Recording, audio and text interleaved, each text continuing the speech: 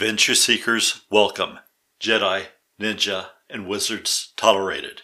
I'm your host, Rand Law, and coming up next is today's quote. Most bad government has grown out of too much government. Thomas Jefferson. My email is rand@rand-lawrence, and my webpage www.rand-lawrence.com. Coming up next, AJNW News. Today's top story is Adventure Stories. The Hobbit was voted as one of the all-time greatest adventure stories ever written.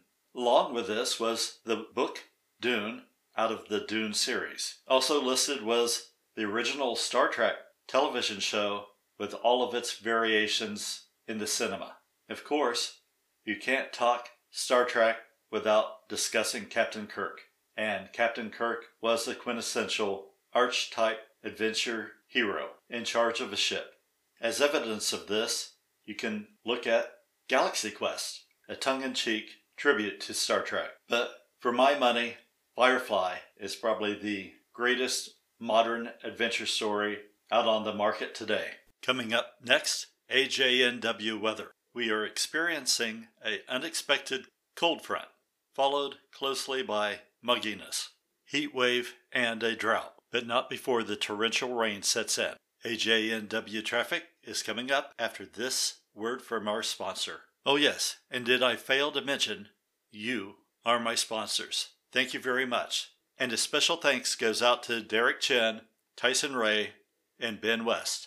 Never have so few been responsible for inflicting so much trouble upon the podcast airways. And now it's time for AJNW traffic report. There's no movement on the tractor front today. All of the fields are too wet and most of the tractors are sunk up to their axles. Coming up next, AJNW sports. Today's sports highlight is a tug of war and a great big mud puddle. Because of safety concerns, the winner cannot be announced, but I will mention that my wife is covered with mud and not as pleased as you would think. We now pause for an old man standing on his porch, shaking his fists, screaming, "Get off my lawn!" And now, back to AJNW Human Interest Story of the Day. It's been a request for my cartoons to be featured in some of the podcast art.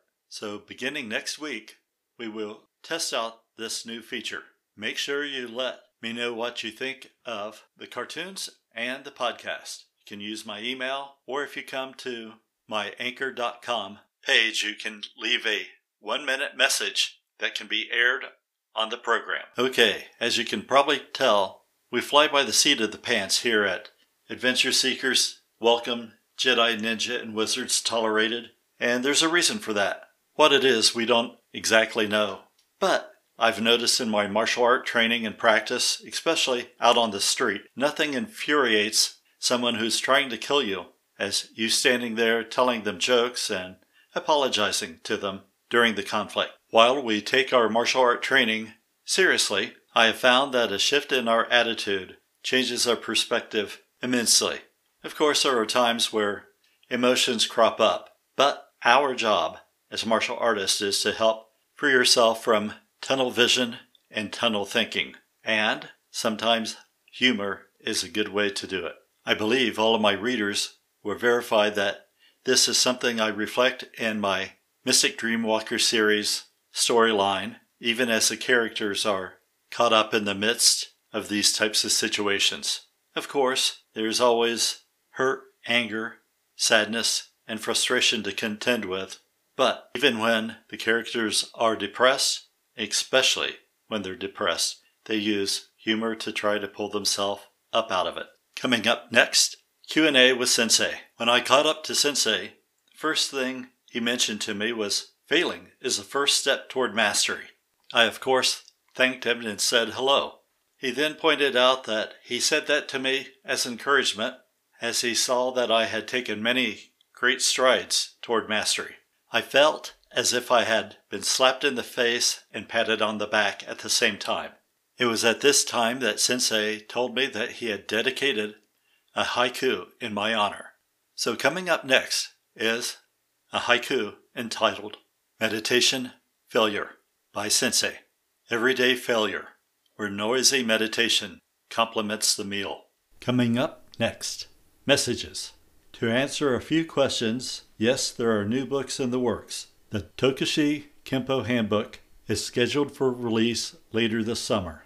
Also, Protecting Tao, Book 1 and 2, are already in editing. It is no longer a rumor. The final book, which marks the close of Xander Davidson's adventures, has begun. It has a working title of The White Castle. Now for a preview of Conversations with the Sage by Rand Law. Dedication to the Dreamer Within Us All. Chapter 1, The Old Farm. Two shadowy figures spoke to each other in hushed tones in the gray hours before sunrise.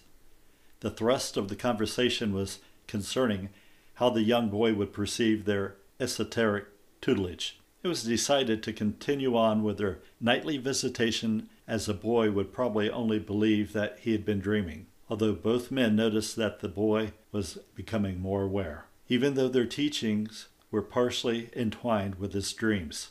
The old country road leading to the farm had been filled with potholes, most of which had been patched recently. They were filled with a strong-smelling black asphalt that turned the newly filled holes in the county road into gigantic speed bumps. The lane to the old farm was 5 miles off the main highway. It was right after the county road made a 90-degree turn eastward. This dirt lane meandered off toward the woods and a creek that you could just make out from the elbow of the curve. The dirt lane was pocked with dried-up mud holes as it angled its way through the woods. The overhanging trees made a cave-like darkness as you approached the narrow, rickety old wooden bridge.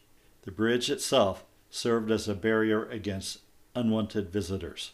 The bridge had been built back in the days of the old horse-drawn carriages, when wagons and horses were in common use. At one time it must have seemed to be plenty wide.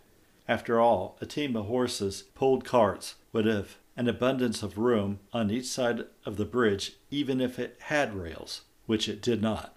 The fact that it had no railing allowed the old Volkswagen van to cross without scraping its sides on the bridge. When the old Volkswagen van crossed the bridge, it appeared from the inside as if it was hovering over the creek. Young Xander would careen around in his car seat in Magical Raptor every time they crossed the bridge. Xander Davidson got his name from a combination of his mother's great-grandfather, Xavier Davidson, and her grandfather, Alexander Davidson. She had told him since he was a baby that the meaning of names were important, as they shaped who you are to become. Xander's mother was a tall, slender young woman with shoulder-length light brown hair. Everyone said that her son looked like a little male version of her. Xander's mother was not from this area, but this was a region that her mother had grown up in and she had moved away from before Xander's mother was born. Xander never knew why his grandparents had left or what had become of them. They were never mentioned, but he figured it must have been something bad. Another thing that Xander remembered about his mother was that she never spoke about his father either. His mother's name was Annie Davidson, and she often quoted Harriet Tubman's thoughts on having a dream. She would daily tell him, "Every great dream begins with a dreamer. Always remember you have within you the strength, the patience, and the passion to reach for the stars, to change the world." Her brown eyes had a depth to them that revealed wisdom beyond her years. He also remembered that her hands were strong and they showed signs of hard use from farm labor. Anne and her son Xander, who had been a toddler at the time that they had come to the farm, loved living in the country. They had moved here while her grandparents were still yet alive. Both Alexander and Ruby Davidson loved music, and they imparted their love of music to their great-grandson, Xander. They began teaching him to play the ukulele while he was still learning to walk. Then 4 years after they had moved in, her grandfather, Alexander, passed, and her grandmother, Ruby Davidson, joined him in the spring of the next year. It wasn't too many years before this that Xander began having dreams or conversations with a man who would come to talk to him at night. These visits during the night were from a kind Asian man who would tell him fables that had insights into life situations wrapped up in the stories. Sometimes the kind man would remind him where his family members misplaced objects, like their keys. This made Xander very popular in the household, as he could find anything that was lost, it seemed. Eventually, he began having a special dream that would happen at least once a month at first. Then over time, it began to crop up almost weekly. Not just dreams, but one dream in particular that was repeated often several times in one single night. Xander used to talk about it to his mother, but eventually he would just mention he had his dream. In this dream, he was handed a scroll from someone, face unseen, dressed in robes. The scroll was not legible to him. His mother had reassured him that when the time was right, he would understand what the dream was about. Everyone realized Xander was different, and his difference was special to those who appreciated the deviation from the normal routine of life. Even as a small child, he knew that his interests and points of view did not fit in with the other children. The kids at the parish never seemed interested in playing with him, even when he went to church, which was rare. The nuns did not like his questions, and they said he was a bit different. For example, when he was not reading, he was generally strumming on his constant companion, the ukulele. It was plain to them that his mother had filled his head with strange beliefs. It was good that he seemed content to be alone. Xander was always reading, even before school, and listening to adult conversations. Often he would point out solutions to the adults' problems that seemed obvious to him, but initially put many of the adults off. A few years down the road, Annie met a local boy back from the war, and they fell in love. His name was Bob Jones, and he looked like a hippie with his long hair and beard, or so said the majority of the local farmers. Most of them would never have suspected that he had been in the Special Forces. Most drivers visiting the farm stopped at the bridge and walked the quarter-mile dusty lane to the old farmhouse rather than driving across it. Sometimes people on official business would drive across it the first time they arrived at the farm. However, on any return visits, they generally decided to park on the side of the lane under the shade of the overhanging trees and walk the distance. This was even true of the sheriff's department.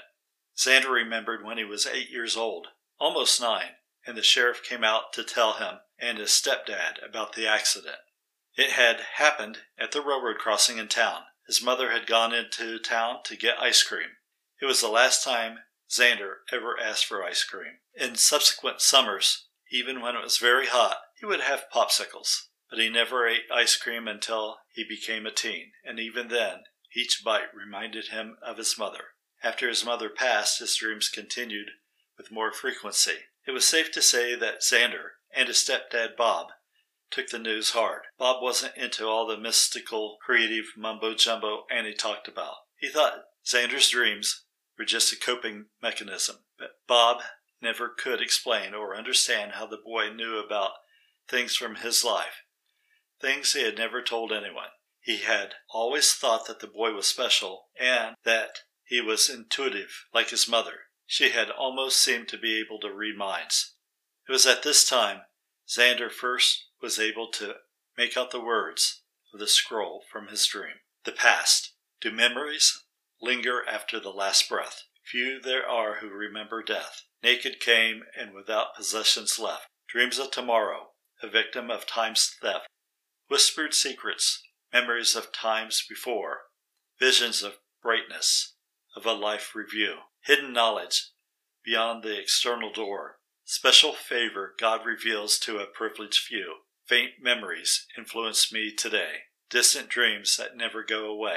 Present wonder of a recent day I died. A vast journey with all knowledge at my side. And stay tuned for next week when we continue on with the introduction of Conversation with a Sage.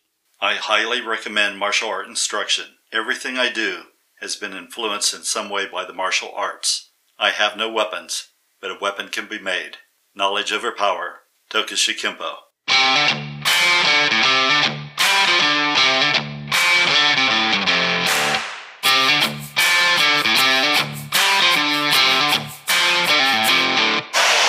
Keep following your dreams.